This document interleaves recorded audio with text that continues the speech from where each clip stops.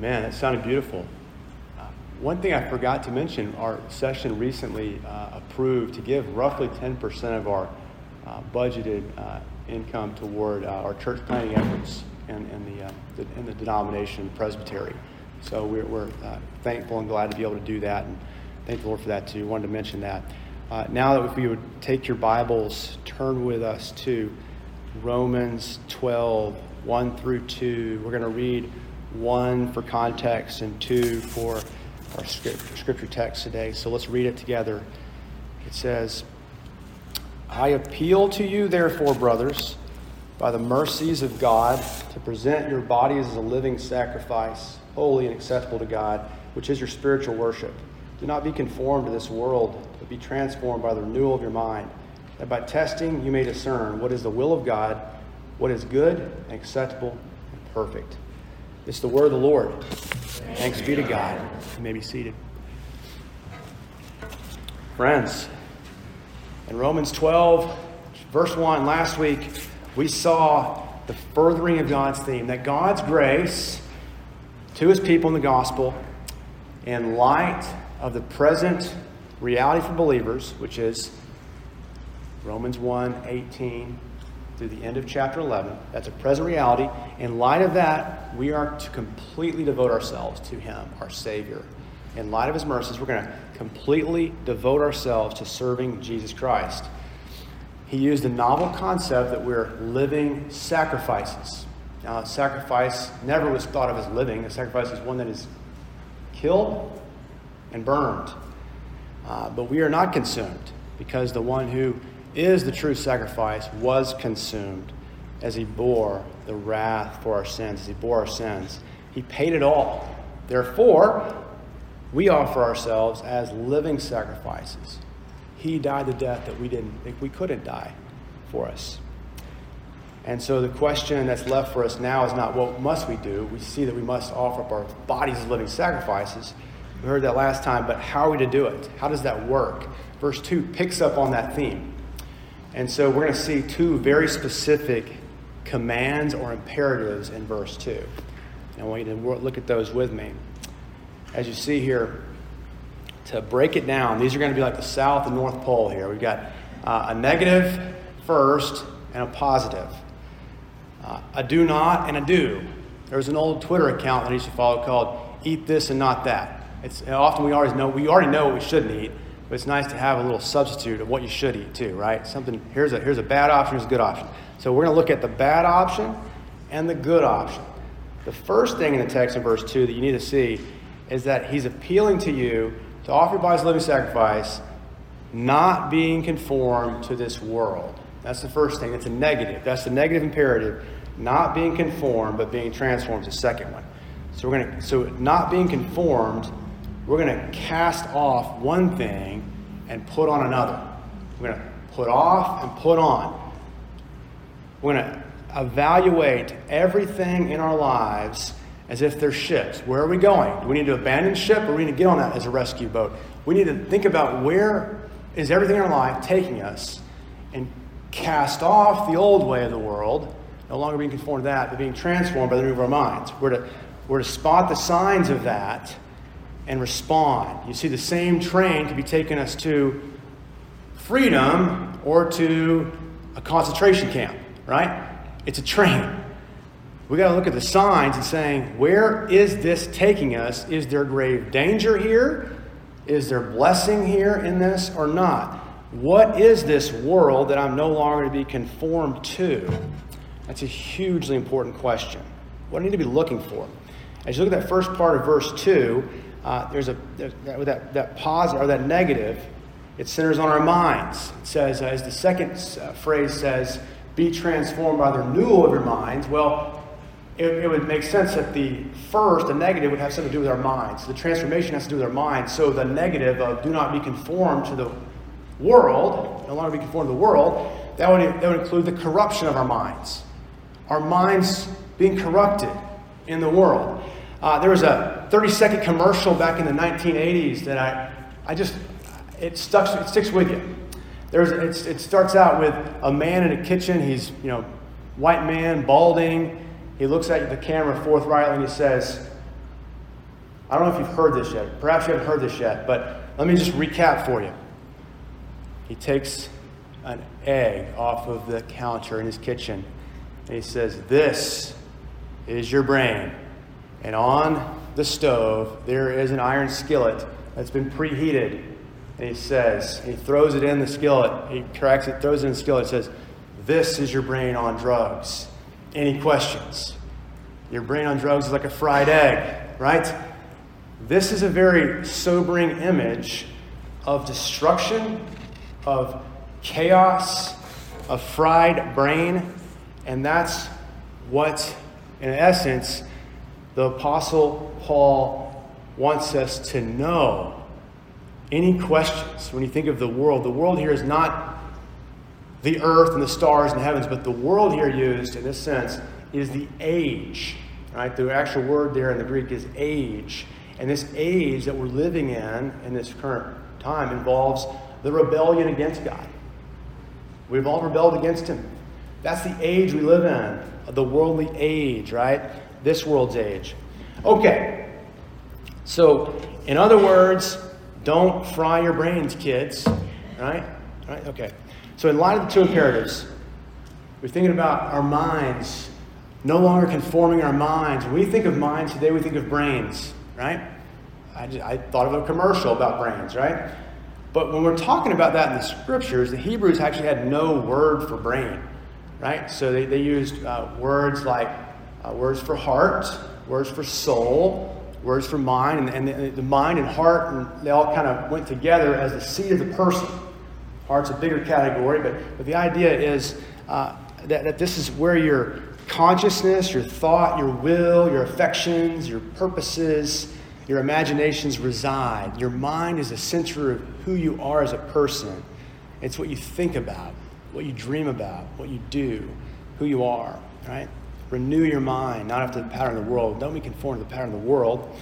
So the first imperative is negative. Don't let your mind be conformed to that pattern of the world. Your mind can become like the fried egg by nature. It's corrupted. Now that's a huge point. I don't want to pass by that. Do you actually believe that you start from day one with a corrupted mind? That your mind is against God? That's where you begin. That's what David said in Psalm 51. "Behold, I was brought forth in sin. In my mother's womb, I was a sinner." I am connected to Adam. He knew the story. We've forgotten that story. We don't know about covenants. We don't think about the covenantal nature of our representative. We are sin bearers. We are sinners. We are sin. And then we're corrupted. Your mind's like the fried egg by nature. You once were in this world, Christians, molded to be anti-God in your purpose. That was your purpose. You were molded into his enemies from the very first instance of your life. You bear similarities, though, according to the first Adam, our first father, in this. Adam was made in knowledge, righteousness, and holiness after the image of God. It says in Genesis 1, 26 to 27, that God made man and woman, male and female, after his image, in knowledge, righteousness, and holiness.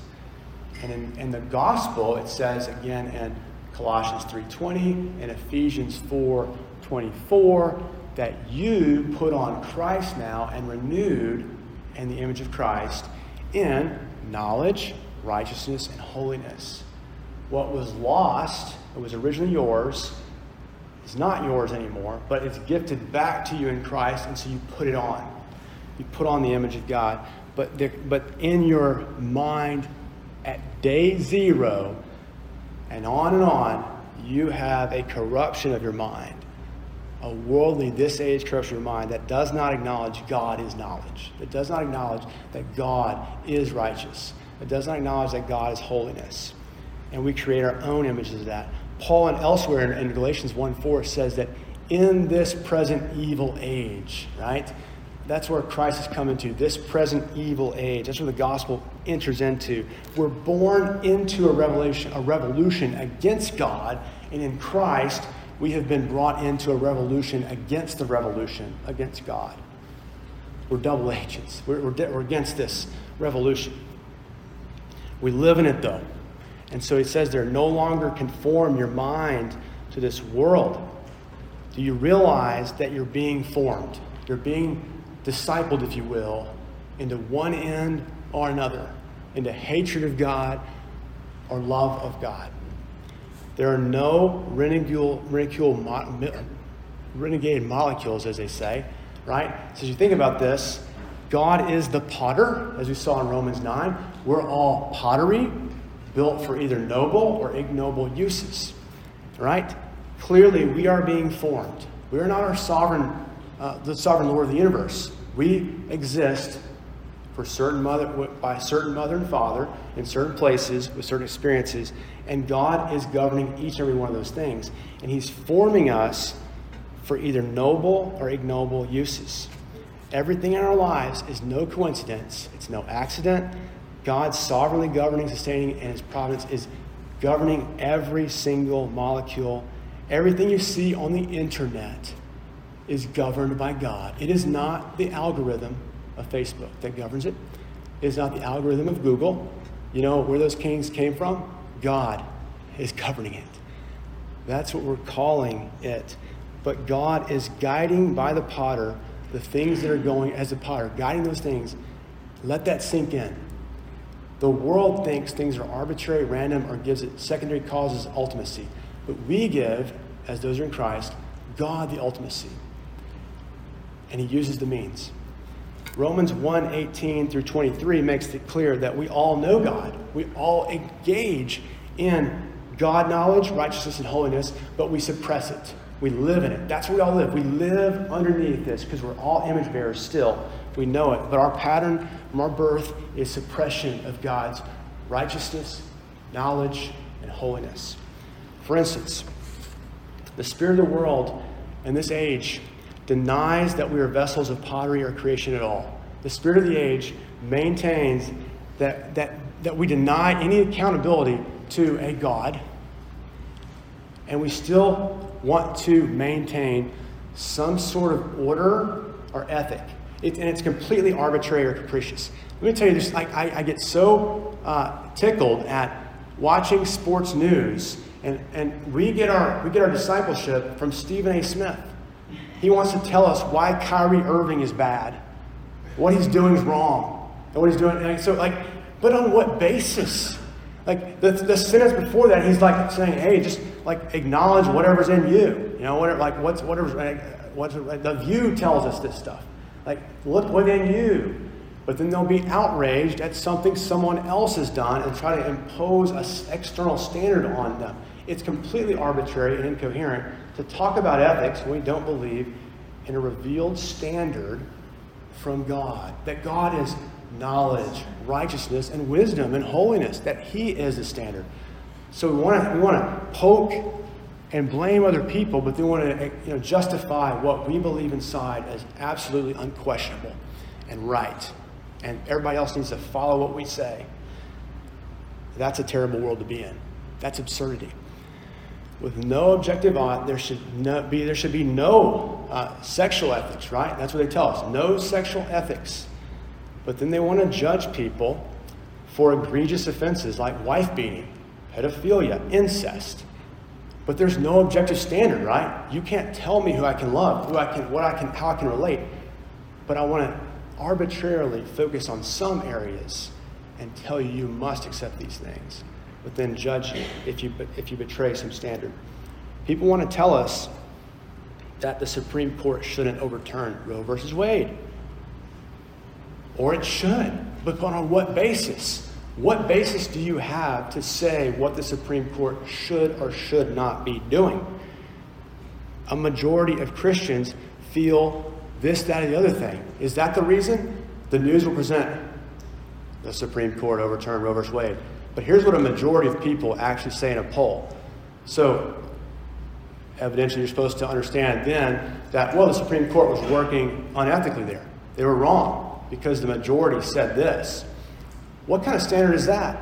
At one time, there was a majority of people who believed that Jews were subhuman and should be sent to concentration camps. That was a real country. That was a real existence. That was a real majority. We have the next picture on the slide. Okay. This is a well-known meme. I occasionally I'll produce a meme or a picture on the sermon. This is one of those rare instances. In 2013, this image was going around. This is a man named, his first name is August. August Landmesser. He was working at a shipyard, 1936. Suddenly, Hitler shows up and commissions this place. And there's thousands of people there in that crowd, and they have to salute Hitler. You see one guy at the very top with a circle on it. Everyone else is doing the salute sign, the Nazi sign, but that one guy is not. Have you seen this before? He's circled and highlighted on that picture.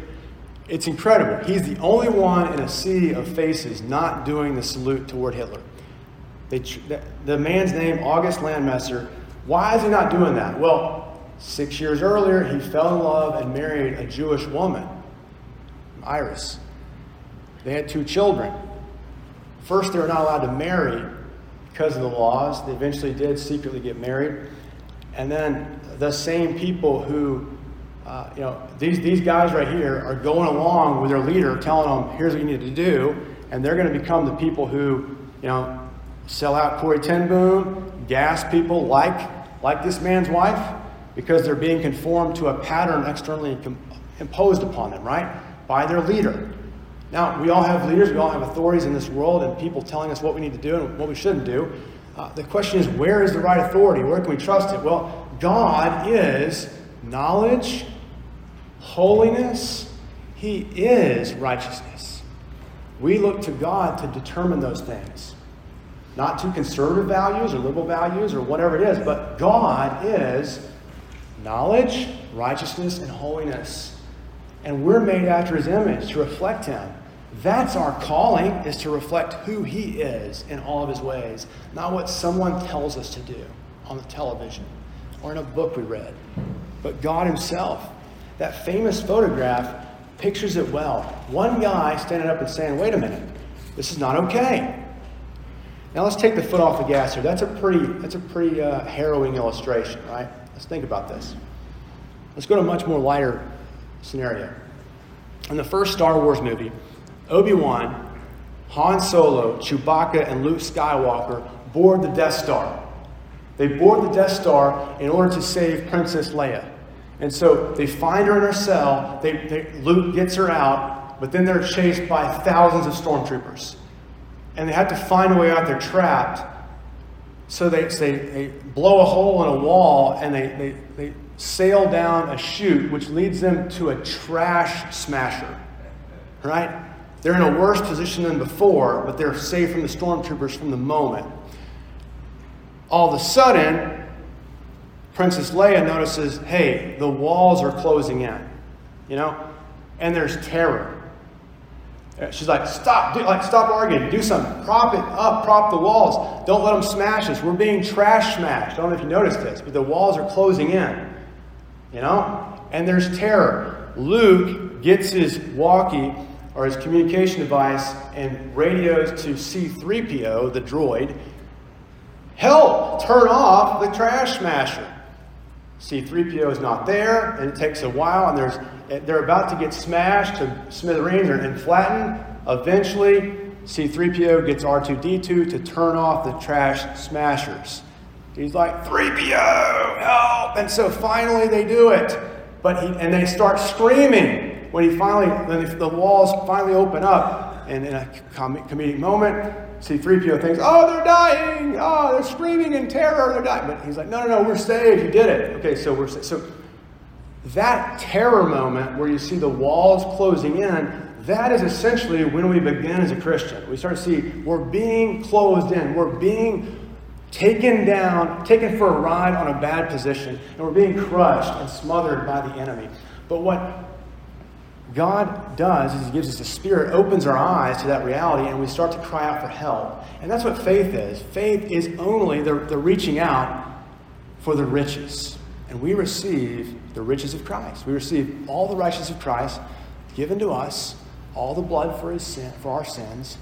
That's what we receive by faith. We reach out and cry out. And the grace of God will always outrun our sin. Our sin will never outrun that. We are completely secure through the least amount of faith. Hey, help God, forgive me, save me. And that is what faith is. But the calling is to be a holy calling. At that point, when you cry out to God the first time in your life when you say, help me, you are positionally justified and sanctified. You're definitively holy because you're washed, redeemed, and justified, sanctified in Christ, as 1 Corinthians 1:30 says. But the Scripture speaks of being progressively made into the image of Christ over time, which is your progressive sanctification. That's your holy calling. That's your putting off the world and putting on Christ. Those things.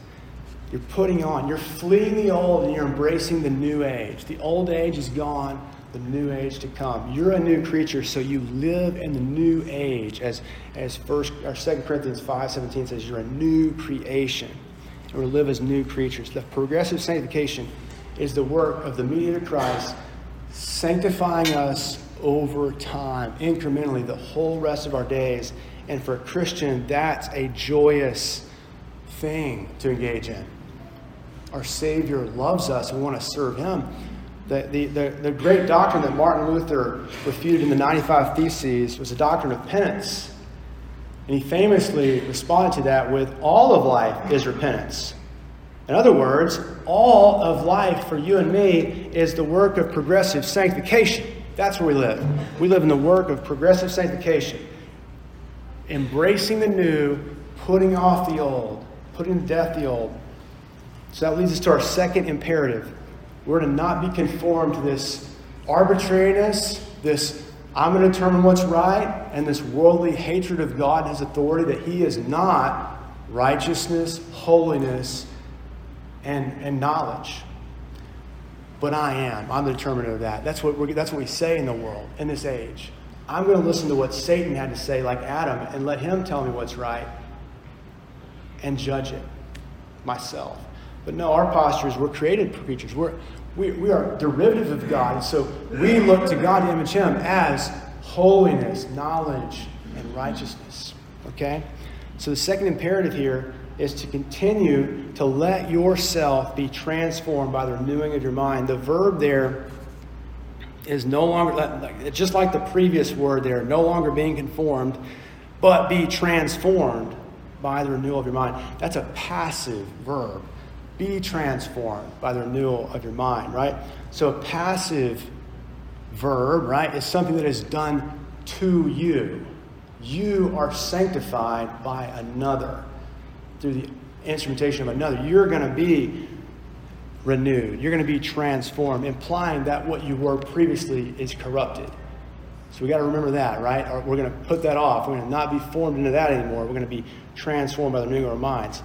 So not only negative, right? So when we think about this transgression, it's not the negative of like when you think of sin, I need to get rid of all the negative. I need to stop the cussing, all the drinking too much, all those things, right? The negative, the pure just transgression of the statements of God, right? But it's also the positive demands. It's the cultivating holiness, right? It's the cultivating of all of the good, righteous knowledge and holiness of God in our lives. It's leaving behind the unholy acts, words, and thoughts, but cultivating holiness, righteousness, and knowledge, because that's what we're made to be. It's a holy calling. We're made, just like Adam, in Christ to embody the righteousness, the knowledge, and the holiness of God. When I was a young believer, I'd hear professional Christians try to teach me about the will of God. They would say, hey, don't miss the will of God. You need to be careful to not miss the will of God. What they were saying essentially was that the will of God was this dot. You just sort of had this intuition about it, and God would reveal the signs to you, and you would discover what the will of God is. It's a point. And I think that's not biblical. The biblical statement is this. The will of God is a grid. The will of God is a structure. And you put yourself within that grid, and you've got freedom in that grid to cultivate your individual talents and purposes for God. But there is a grid of the will of God that is your directive. In fact, 1 Thessalonians 4:2 says, this is the will of God for you, your sanctification, your progressive holiness, growing more, being renewed in the whole man, as the catechism question says. The whole man. He'll take all of our lives, day after day, dying to sin and rising to righteousness. That's the will of God. You can't miss the will of God. It's revealed. We don't know where we're going to be 1 day from now, 1 minute from now, 1 year from now, 30 years from now. Who knows? But we do know the will of God revealed. And it is the Word of God, the statement of holiness, righteousness, and knowledge that God has given us in the Scriptures. That's what we have to follow. That's the will of God. The will of God, that can't be missed. We don't know where He's going to take us, but we know this will of God that's been revealed to us. We can allow ourselves to be conformed to the old pattern of the age, the pattern of sin, or we cannot. We can decide to follow Him and trust Him, even when we don't like it, even when it's not something we're thinking about is going to be the best for us. And we can trust Him. That's faith. That's working our faith out. Being transformed in the holy calling of sanctification, not giving in to temptation, cultivating holiness, those kind of things. You are being transformed into what Adam was supposed to be by the work of Christ mediated to you by the Spirit. You're taking off, you're putting on, you're fleeing, you're embracing. So the positive there is like, and what's funny here is this word being transformed, it sounds like metamorphosis, right, in the Greek. It looks like metamorphosis, right? And it's only used 4 times in the New Testament. The first time is in it's in Matthew 17, and the second time is in Mark 9, and it's talking about the same story. Do y'all know what that is?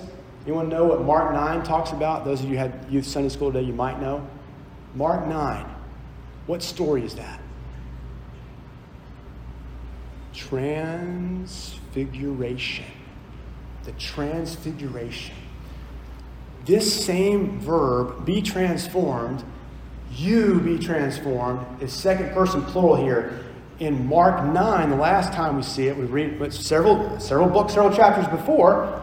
Last time we see it, it's used of Jesus. He was transformed or transfigured, right? If you look at that text, you'll see that after 6 days, Jesus took with him Peter and James and John and led them up to high mountain by themselves, and he was metamorphosized or transfigured before them, transformed before them. His clothes are radiant, intensely white, as no one on earth could bleach them. And there before them were Moses and Elijah, and they were talking with Jesus. So you've got resurrection, you've got radiance, you've got wearing the white garments, and that's a glimpse of glory. You've got harmony and fellowship. And so what does Peter want to do? But he wants to create structures and live there, right? That's the moment of transfiguration or transformation. I consider that's astonishing when you look at, that's the same verb here used in Romans 12 too. This is where Peter wanted to live because he saw it up close. We're like, holiness, I can take it or leave it. You know, it's like, we shouldn't feel that way. If we really understood what we're dealing with here, we'd be like, yes, let's build a structure. Like, let's build a structure right now and stay where Jesus is. I'm a sinner. He's righteous. I want to be where He is. I want to be like Him. I want to see that radiance. I want to put on the righteous robes. But you know what? We don't wear righteous robes right now. We wear armor. We put on the armor of God. Right? That's where we are. Ephesians 6:11, because we're fighting against sin and the devil. Oh, and so we think, well, the best thing would be is to just, receive more pleasure. But no, it's not always that. Sometimes it's suffering. Sometimes it's being betrayed so we can forgive, so we can grow in holiness. There's a lot of differences in the idea of goodness in our life in the world's eyes, but we want to think about, where is Jesus? That's where I want to be. They wanted to build structures, and what God said, no. The voice of heaven thundered down and said, this is my son, listen to him. Listen to what? He doesn't say anything in that text. What does he say? Well, later, a chapter later, in Mark 10, he makes it clear. He says, the Son of Man came not to be served, but to serve and give his life as a ransom for many. Listen to him. If we stay on the mountain, we won't have the ransom. We will not have this. He must go and spill his blood, fulfill all righteousness, that you might dwell with me. That's what's going to happen. And then what he's going to do, he's going to apply that to you. He's going to tell his disciples, again, listen to what he says. He says, the Son of Man came not to be served, but to serve and give his life as a ransom for many. And he says, You will receive power when the Holy Spirit comes upon you, and you will be my witness to the end of the age. From Jerusalem, Judea, Samaria, to the ends of the earth. You're going to see transformation. These disciples were that close to Jesus for all this time and were very fuzzy, very unclear on who he was and what he's going to do. He keeps telling them, here's what I'm going to do. I'm going to be a ransom, and you're going to receive power from the Holy Spirit that I'm going to send. I'm going to send him, and you're going to receive power. It's quite confusing sometimes to talk about sanctification. Justification is simple. It's an act, but this is a work. God does it. He transforms us. He makes us witnesses. He washes us. He sanctifies us. But we continue to work on that transformation. Let yourselves be transformed that you may understand, that you may discern what is the will of God, what is good, acceptable, and perfect. So that's our two imperatives. Do not be conformed and be transformed. We're going to be transfigured or transformed, continue to be transfigured to shine like the face of Jesus, in fellowship with God as he is, in knowledge, righteousness, and holiness that the Son of Man had. He's going to sanctify us. In 1 Thessalonians 5:23, it says, God will sanctify us. In Philippians 2:12-13, it says, work out your salvation with fear and trembling, for it's God at work in you, both to will and to do. Our progressive being transformed, our sanctification, is by our everyday efforts, but it is God who does it. It sounds parallel and contradictory, but it is that. Let me give you an example. I discovered an active illustration for this when that we live in the midst of an old age with old ways of thinking, but we're to put on the image of Christ. I was watching Grace in Tuck Everlasting. She was cast in a new play. Several weeks ago, she worked on it. She memorized lines. For a brief moment in history, she is not Grace. She's Winnie Foster. She was not Grace Westmoreland for that time. She was putting on Winnie Foster as Grace Westmoreland. Every instinct she had in that time was to be Winnie Foster. And what Grace Westmoreland thinks, acts, speaks, and feels, she's no longer to be conformed to that old age for that time. She's to be conformed to the new age, which is Winnie Foster. How does she think? How does she feel? What does she say? All right? So she performs as Winnie Foster, but she's Grace Westmoreland as Winnie Foster. At this time, we're not yet gloriously transfigured into the image of Christ that we will be, but we are a new man. We're putting on a role. We're playing according to the new age, not the old age, but the new age has come, but we're not there yet. We're putting on Christ. We're trying on Christ, but there's going to be a day in which that play will cease and the reality will become. We will be transfigured like Christ, but we're shining forth now. We're seeing it now. We're acting now. We're taking our script and our directions from Christ, right? The Word is the script. The righteousness, the holiness, the knowledge of God is the script. And we're playing it out as well as we can as actors, acting as Christ. Hosea was called to marry a harlot as exhortation to Israel to give up their old ways and reform, be transformed by their renewing their minds. He was doing that because the role that they were playing was not the role they were given. We're going to live in a world that doesn't think like us. We can't take our native instincts to that and feel like we're going to be okay. We've got to be transformed in the renewing of our mind because our mind is conformed to the old pattern. We have to learn the script. We have to learn the character. We have to learn Christ. We have to study him and act him. That's how we do it. We're playing the play.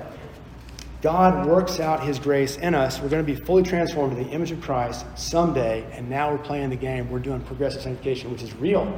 And the gift is we get to see the will of God, his pleasing, perfect will. We get to see it, and we love it.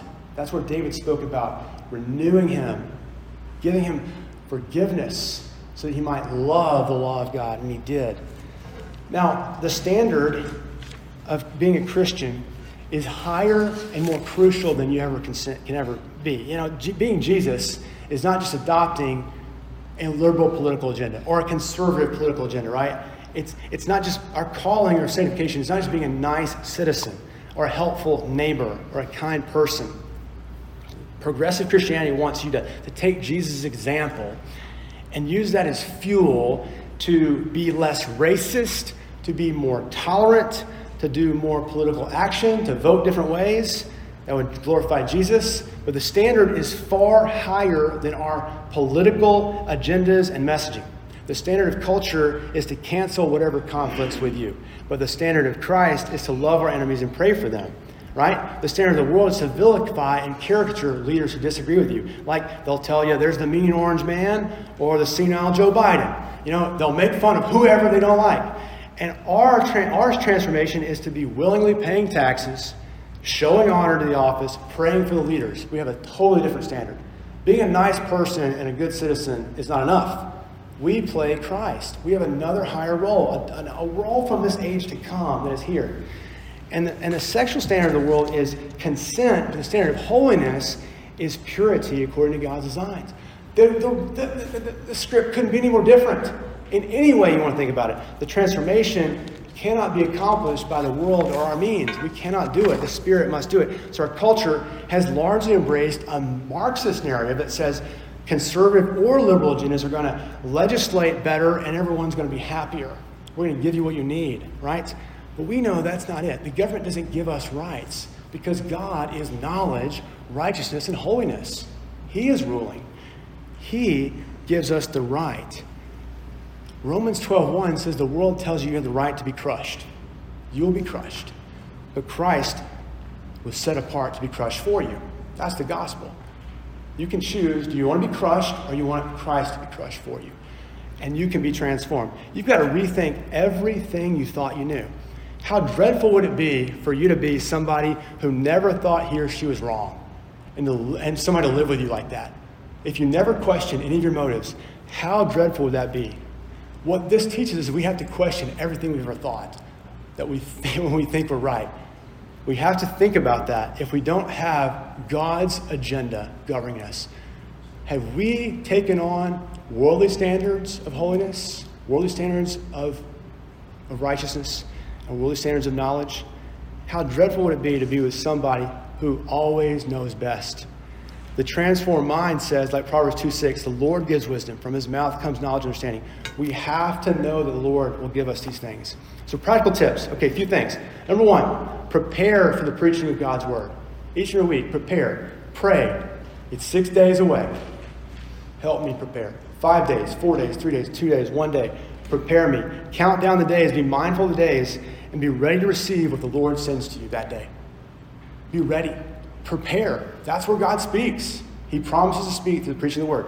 Number two, understand the sacraments are not automatic. They're not mechanical. They're not magical. They require us to receive it through faith. That means thinking, using our minds. We wrestle with it. We discern the body of Christ, whether we're in it. In the same way, God graciously, mercifully works it out. He nourishes us through that. Whereas we, by faith, receive it. We receive the preaching, the sacraments by faith. We feed on Christ. We drink of him because we're weak and he nourishes us. We have to internalize that. It's not automatic. We confess our sins to God and we hear the gospel. We have to prepare our minds for these things. We have to think. We're not always right. In fact, we're a lot of times wrong. And that's why we have Christ. We have to have ears to hear the gospel. We need to ask for those. A lot of us have been playing the wrong role. We've been playing a role that's been taught to us outside of Scripture. We have to repent and play the role that we've been given. Consider how well Grace would do playing Winnie Foster if she never read the script. Just become Grace. Grace Part 2. And what about every other actor in the play just became themselves? It'd be chaos. What they were prior to being cast. How chaotic would that be? That's our world. People being what they are natively when they're supposed to be called as image bearers, bearing knowledge, holiness, and righteousness. That's not the game we're playing. That's not the role we're playing. And that's the devastation of our world. Ephesians 6 tells us we're putting on armor because we're in a fight for that. The final place we see 2 Corinthians 3:17 through 18. We see this word metamorphosis or transformation in that role. It says, now the Lord is Spirit, and where the Spirit of the Lord is, there is freedom. And we all, with unveiled face, behold the glory of the Lord, being transformed, again, the metamorphosis word, into the same image from one degree of glory to another. For this comes from the Lord, who is Spirit. Thank the Lord that we put on armor that he has worn to save us. When we put on that armor of God, He's already destroyed the devil. And the Spirit gives us freedom. And we're free to play this role. And God uses these poor works, poor efforts, so weak, and He does great things with them. That's your encouragement this morning. God uses your renewing your mind, leaving the old ways, to bring about Christ in you. From degree of glory to glory until the end. Let's pray. Our God, help us. Bring us good news. Help your law and your righteous plan, your holiness, to be a good thing that we desire. Instead of being tricked into the patterns of the world, which says your ways are not to be trusted. Lord, we ask that you protect us from lies and give us your truth to direct us, we ask in Jesus' name. Amen. Let's go to the Lord.